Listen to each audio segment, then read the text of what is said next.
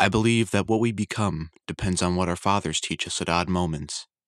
When they aren't trying to teach us, we are formed by little scraps of wisdom. Umberto Eco, Foucault's Pendulum. You're listening to Sonic Dawn.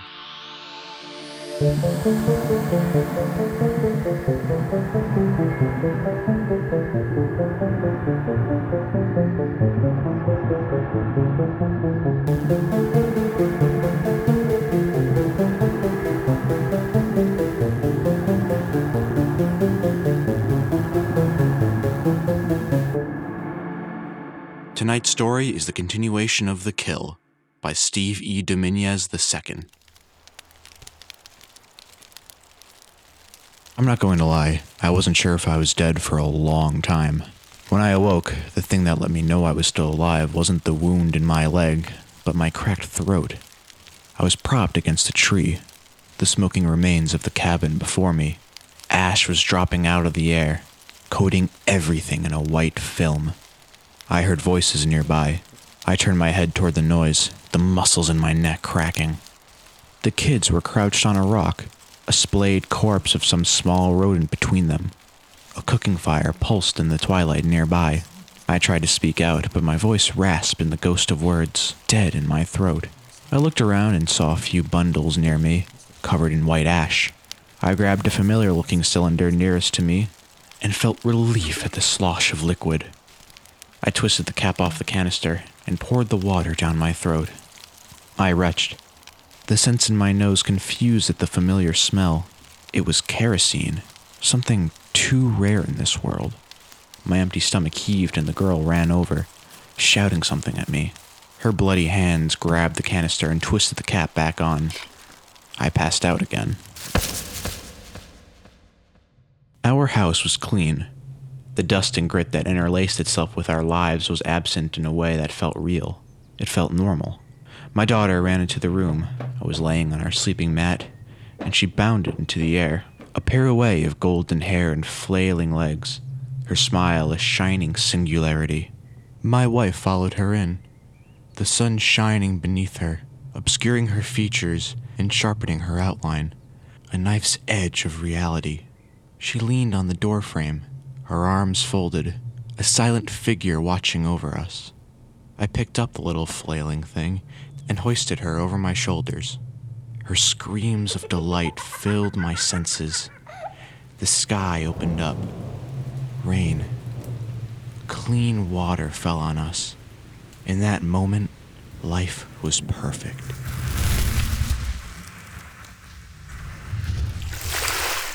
Cool, clean water washed over me, and I awoke, expecting the pleasant dream to fade into nothingness. My world remained damp. However, I opened my mouth before I opened my eyes. Water. Cool, fresh water. Slow. Go slow or you'll throw up. I grabbed the bottle that was held to my lips and took a small sip and opened my eyes. The barrel of my rifle stared back at me. My muscles jumped as adrenaline surged. "You're going to take us to Tinkerton," the unfamiliar girl said, her eyes stern.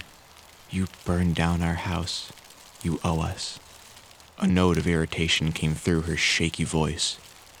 "Put that down before you hurt yourself," I rasped, the words rising from my quenched throat. She responded by working the bolt, chambering around. The barrel didn't lose its aim.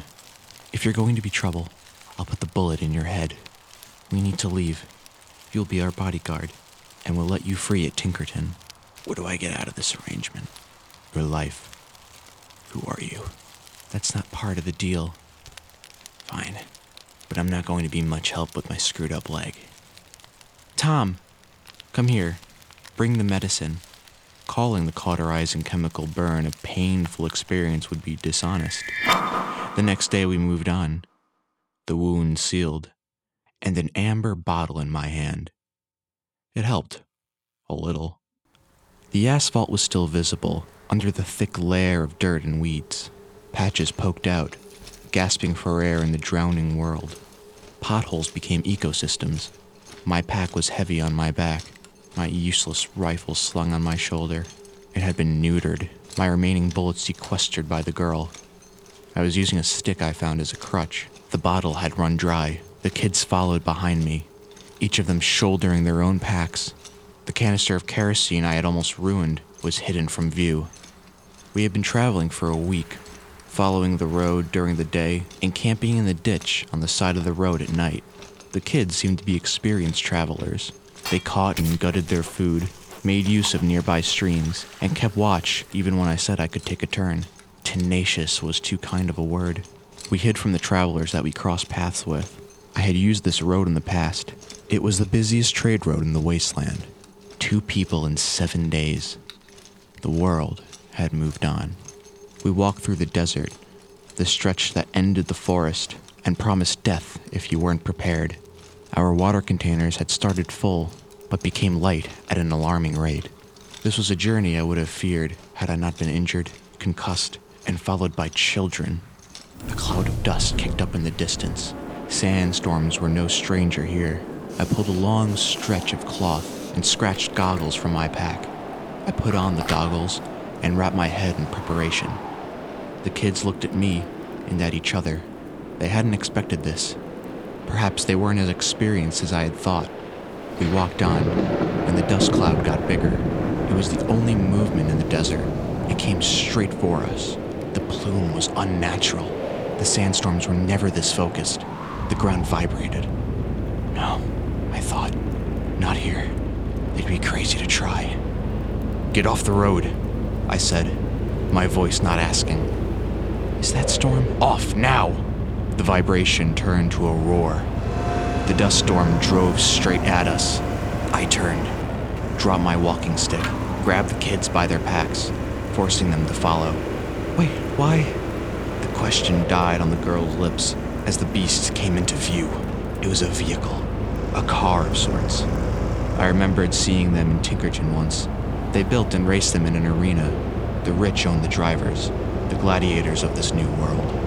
The steel horror bounced its way through the potholes, armor clanging at speed. Sharpened steel spikes and fins sliced and whistled through the desert air. The noise was deafening. The boy held his ears. Then it was gone, and we were in the dust cloud. The kids coughed and choked. I waited and watched. The dust devil drove on, hiding the suicidal monstrosity. There was no way it had enough fuel to get to the farms, the next major settlement on the road. The speed they were going was much too fast. Were they being chased? It almost seemed like... Look, another one! The boy had cleared his eyes and was pointing down the road. There was another vehicle. This wasn't one of the gladiator cars. It had 2 searchlights on its roof, which were lit and streaking through the dust cloud. A platform on its back end. The frame was much lower to the ground, and it had 2 metal panels welded to the front, angled to push anything out of its way. One of the lights swiveled and shone in my eyes. A loud screech sounded as the car decelerated, the driver twisting the wheel. The car slid on the dust and dirt until it was facing the direction from which it came. I unslung the rifle from my pack and jerked open the bolt. I looked at the girl with my hands extended. Bullets, now! She nodded, her eyes wide, and started digging through her pack. You there, stop! Drop your weapons!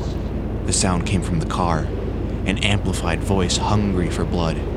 If they couldn't catch their prey, they didn't want to come back empty-handed. The girl held out her hands with my remaining rounds. I grabbed her small fist in my hand. I nodded at her brother. Run, was all I said. She sprinted away, grabbing Tom as she went. I dropped my pack and limped into the middle of the road. I tore the goggles from my face, and I let my head wrap fall to my neck. One end came loose and flapped listless in the hot breeze. I chambered around and aimed at the car. There was no glass for the windshield. A hammered piece of rusted metal, which 2 holes chomped out, were all that showed in my scope. I aimed through the dark right hole. From what I remembered, that's where the driver sat. I fired. The vehicle backed forward and drove straight at me. Dirt spit up from its rear wheels. I kneeled and worked the bolt. 2 bullets left. I aimed again and fired. The bullet plinked on the metal shield. Still, the vehicle came. I chambered my last bullet and risked a look at the kids. I saw shapes bouncing in the distance. I flattened myself on the ground and aimed one last time. The vehicle was almost upon me. Even if this worked, I wouldn't survive. But the kids had a chance. I aimed for one of the tires beneath the wedge of metal. The black rubber loomed large in my scope. I fired. The tire exploded, and the front end of the vehicle dipped. The metal wedge struck a pothole and stuck. I watched as the back end of the rusted steel frame rose up and twisted sideways. The vehicle flipped, missing me by inches, and slammed into the road. It rolled, shedding rust and spikes like a bird's feathers shot from the air. The crunch of the metal, the vibration from the ground, and the amplified screams are things that I will never forget. I picked myself up and used my spent rifle as a crutch. I followed the scraps of metal, pieces of mechanical parts, and various colored fluids to the vehicle. It had rolled back onto its 3 remaining wheels. The cab where the driver should have been was crushed, flush with the rear platform. It was quiet. The only noise I heard was from the cooling metal and dripping liquid. A black ooze pooled under the vehicle. I tapped on the door with my rifle. No reply. I sighed. Such destruction, such death. I turned to where the kids had been running. They were looking back at me, in each other's arms. I waved them over. We walked in silence until dusk. The next morning we moved on, towards Tinkerton. The girl held my right hand, the boy my left. We comforted each other. Her name was Barbara. His name was Thomas. When they asked me what my name was, I considered telling them one of my aliases I had used since my family had been burned, murdered. In the end, I'd stayed quiet. Thomas spoke first. "Are you our new dad?" I looked down at his hopeful face, the pain behind his aged eyes. I considered telling him the truth, that his father abandoned him and he'd never be seen again. I thought about how I'd been taken prisoner at gunpoint from his sister. I thought about the harsh realities of the world that stood against these two like a tidal wave. I squeezed his hand, and we kept walking.